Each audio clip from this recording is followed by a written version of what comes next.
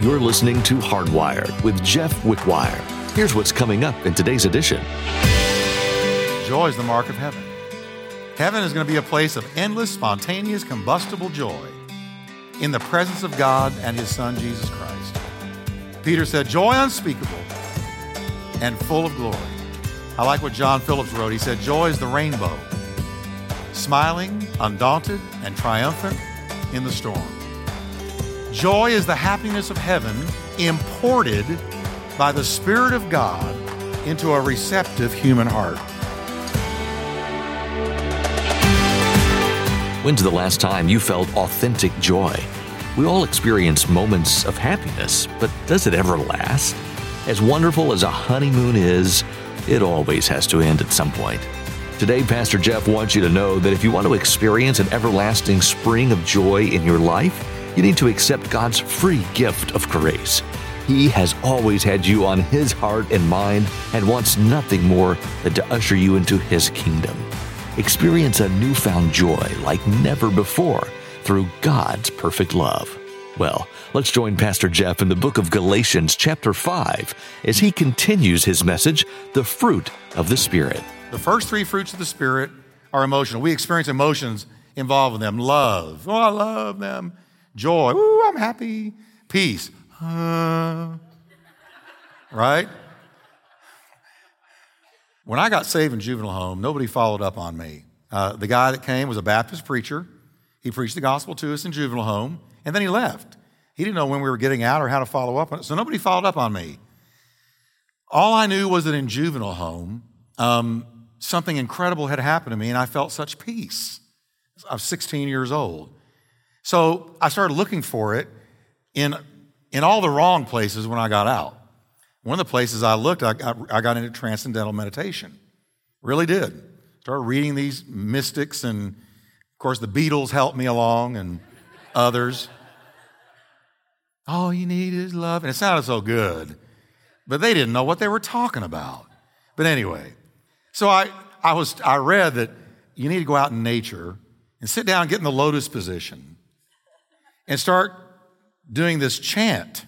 I'm not going to tell you the chant because I don't want to give demonic information. But it was a chant. And you were supposed to eventually be caught up and become one with the universal rhythm of nature. Ooh. So I went out there, sat on the ground, got in a lotus position, started doing the chant. All of a sudden, I'm aware of something. And I look down, and ants are all over me, in my pants. And I jumped up, started screaming, got them all off of me, went home with a bunch of ant bites on me and a splitting headache. And that was my experience with transcendental meditation. It's like God was saying, hey, dude, you got saved. Get out of there. Oh, my. The Lord has a sense of humor. I'm convinced. Because I'd met Jesus, and what am I doing with that stuff, all right? So he gave me a real clear signal I was going down the wrong road. Now notice the first three, love, joy, and peace, they're emotional. They're emotional in nature. Now the first fruit of the Spirit is love, agape. The typical word for love among the Greeks was philanthropia, from which we get our word philanthropy. You have philanthropists. And this is what the common Greeks used, philanthropia. It was a word that meant to give a man what was due him. Its original meaning with the Greeks was far lower than the New Testament word Philadelphia or phileo. Now, you recognize Philadelphia as Philadelphia, the city of brotherly love. Well, see, that was named after a Christian word, as many of our cities were.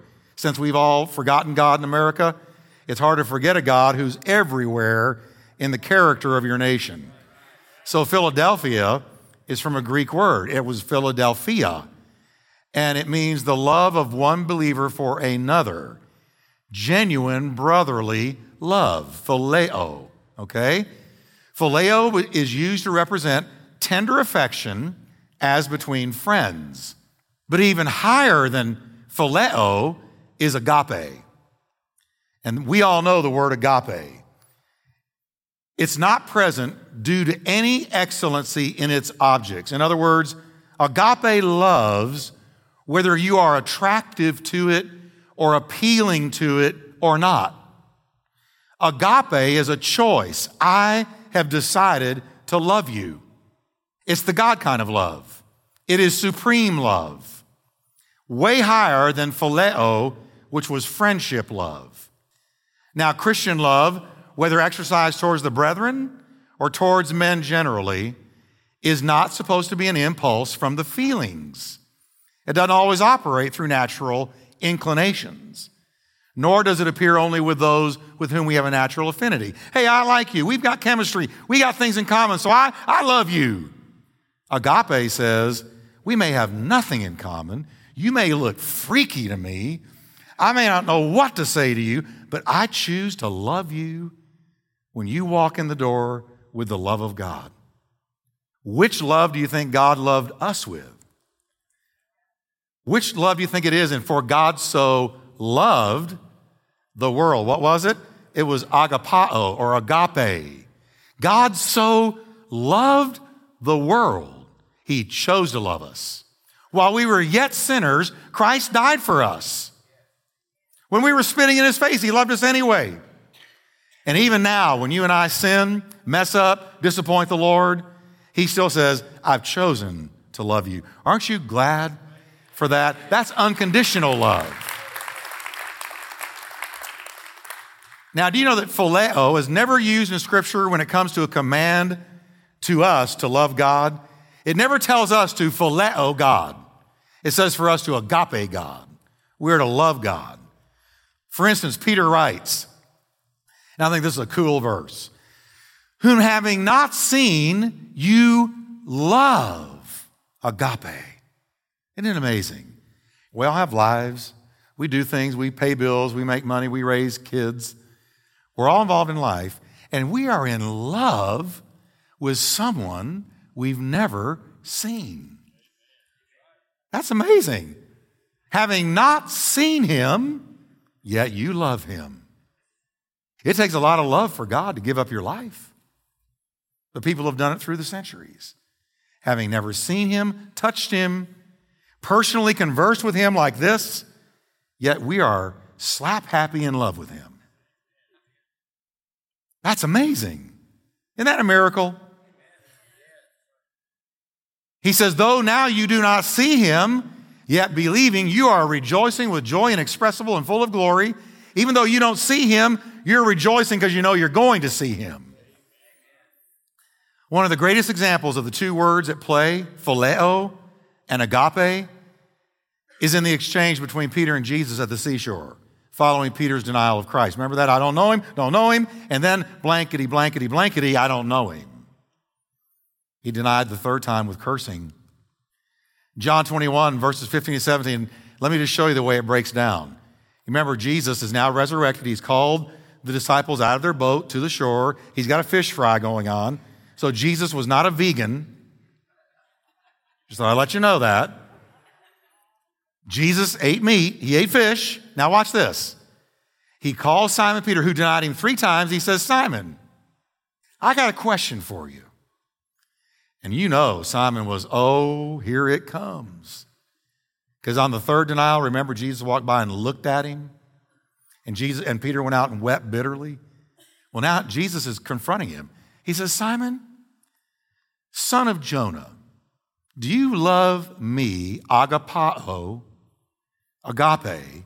Do you love me more than these? And he points to the disciples, because remember, he had bragged, though they all deny you, I won't. So he points to the other 11, and he says, Simon, you want to tell me again that you love me more than they do?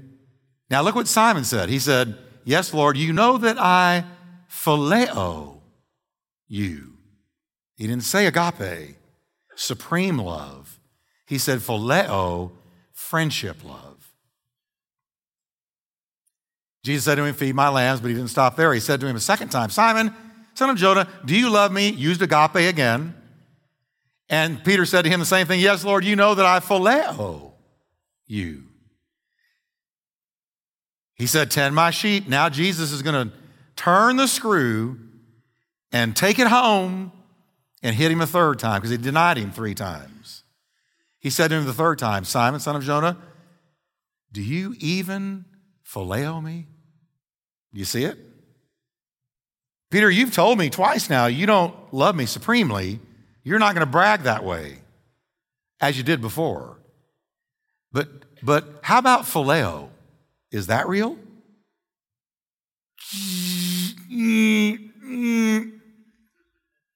I'm sure he was squirming in his sandals.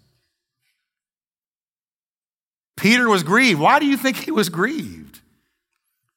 Because he said to him 3 times, do you phileo me? It's like if you had a good friend, Jesse, I've known a long time. Jesse, do you love me supremely? Well, Pastor, I like you as a friend. Jesse, do you love me supremely? Truthfully, I like you as a friend. And then I said, you sure you even like me as a friend?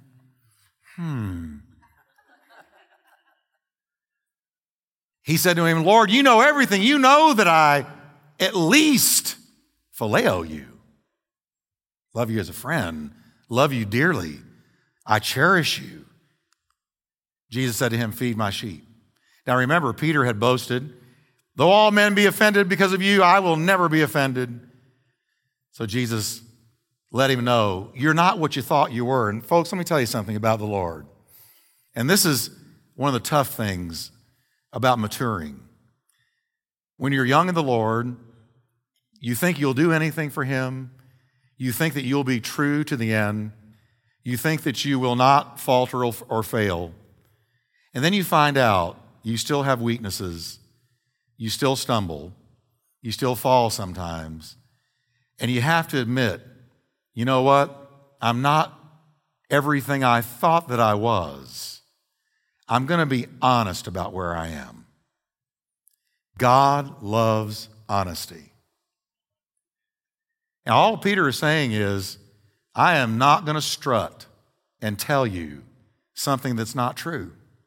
When Peter responds by using phileo, it is the expression of a humbled soul that has seen its weakness and need of strength, yet still with evidence of true attachment. He did love Jesus. He just didn't love him supremely, perfectly. He wasn't flawless like he thought he was. And you know what? Neither are we. We are not flawless like we might like to think. Take heed that any man thinks he stands, because he could the next day fall. Clark's commentary puts it this way, quote, it's remarkable that in these 3 questions, our Lord uses the word agapao, which signifies to love affectionately, ardently, supremely, and perfectly. And Peter always replies using the word phileo, which signifies to love, to like, to regard, to feel friendship for another. It was as if our Lord said, Peter, do you love me ardently and supremely? To which Peter answers, Lord, I feel an affection for you. I do esteem you, but I dare not say any more. That's good. That's wise. Amen? Now back to Galatians. The word used for love is agape, which is supreme love. Fruit of the Spirit is agape, the kind of love that chooses to love in spite of the merit or attractiveness of the thing that is loved. This is the love that grows in the heart of the child of God as spiritual fruit. So that, you know what? You don't have to like everybody, but you do need to love everybody. Can I give you another revelation? You don't have to like them to love them. Amen, Pastor Jeff, that's profound. I'm going to think about that all the time. Now, joy. Everybody say joy. Joy is not just another word for happiness. Human happiness depends on what happens. Happiness depends on a happening. You get a raise, you get happy. You get a new car, you're happy for a while until somebody dings it. Different things on earth make us happy, but have you ever noticed that happiness doesn't last? Because everything in this earth is perishing. But joy is different. Joy smiles in the face of even the most adverse circumstances. Jesus perfectly reflected the power of joy. Over and over in his last talk with his disciples, with the shadow of the cross black and heavy on his heart, Jesus still spoke of joy. He said, these things I've spoken to you. Why did he speak them? Read it with me. That my joy might remain in you and your joy might be full. I think my favorite poster of Jesus that I've ever seen was not this hippie-looking guy with a halo around his head, but it was Jesus in the middle, John on one arm and Peter on the other arm, and Jesus' head was thrown back and he was laughing as hard as he could laugh. And it looked like they were having a great time. And I said, believe it or not, folks, that was Jesus. His joy was so infectious, so contagious, so obvious that he said, Lord, and disciples, I have spoken to you that the joy you've seen on me is on you.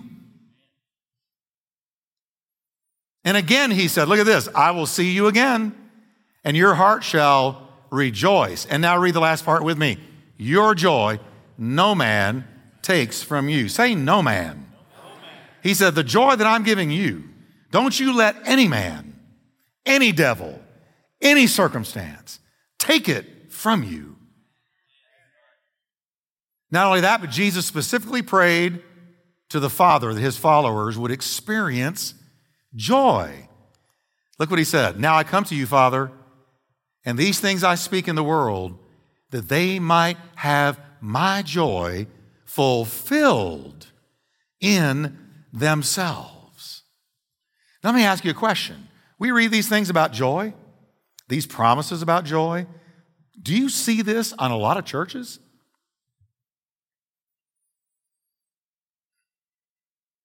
How many Christians do you know that are always full of joy? How many joyful people do you know? I'm just saying, I want you to think about this. Because guess what? Joy is the defining mark of heaven. Joy has its source in God, not an earthly happening. The psalmist sang, you will show me the path of life, and in your presence is what, everyone? Fullness of joy. Where do we get joy? In his presence. How do we get the presence of God around us? Well, he inhabits the praise of his people. I believe he's there when you pray. He's there when you praise him. He's there when you're in the word. The key to having joy is getting into his presence, because in his presence is fullness of joy. Statements like these contradict the gloomy view the unsaved world often has of heaven as some dull place where people hold endless, boring prayer meetings. Thank you, I'd rather go to hell. Because all my buddies are going to be down there with me, and we'll sit around the hell bar and talk about old times. Where did you get that? That is so profoundly stupid. You know nobody in hell. You see nobody in hell. You recognize it's dark, tormenting, and forever. Where is there going to be real joy? It's going to be in heaven. Joy is the mark of heaven. Heaven is going to be a place of endless, spontaneous, combustible joy in the presence of God and his Son, Jesus Christ. Peter said, joy unspeakable and full of glory. I like what John Phillips wrote. He said, joy is the rainbow, smiling, undaunted, and triumphant in the storm. Joy is the happiness of heaven imported by the Spirit of God into a receptive human heart. We've got imported joy. Joy is the sunbeam lighting the prisoner's cell.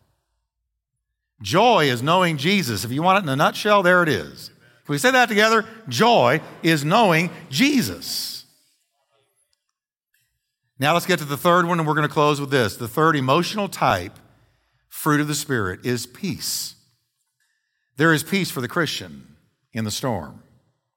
God's peace in us produces a calm, untroubled spirit, come what may.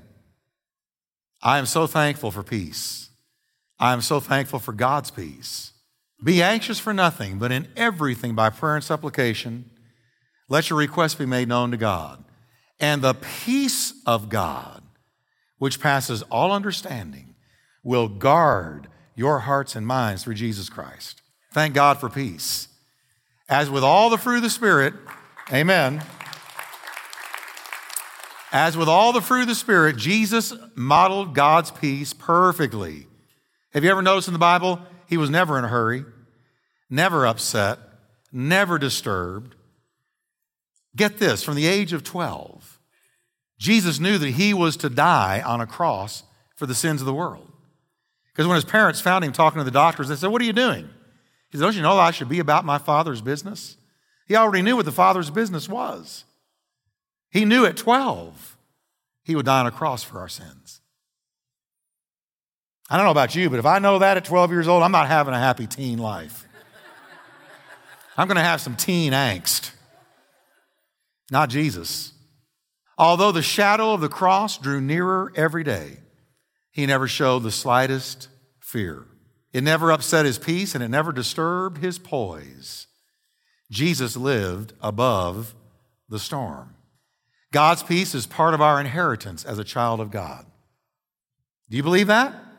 Look what Jesus said. Read this with me. Peace I leave with you. How many of you have peace tonight?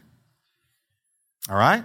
Even in the midst of trouble, he said, peace I'm leaving with you, and my peace I give to you. So what did we get from him? We got his joy and we got his peace. Not as the world gives do I give to you. What do you mean by that? I'm not going to give it to you and take it back. If I give it to you, I'm going to let you keep it. I give it to you for good. Peace is the legacy of he who is called the Prince of Peace. His is the peace that passes all understanding. Now, I'm going to look at Peter and we're going to close. Before the day of Pentecost, Peter fell apart at even the slightest suggestion from a young girl that he had been a disciple of Jesus. I don't know him, don't know him. No. But after Pentecost, after the Holy Spirit fell on him, we see a different Simon Peter. He's arrested by Herod and sentenced to death. His dear friend James has already been beheaded. James went before him. The date has been set for his execution. Tomorrow, he's going to die. 16 soldiers took turns ensuring he would not escape. What is Peter doing? Is he biting his fingernails, calling for a lawyer, breaking out in a cold sweat of fear? Is he renouncing Christ again to try to get out of it? Nope. He is asleep. Without extra strength Excedrin PM. He's asleep. Sound asleep.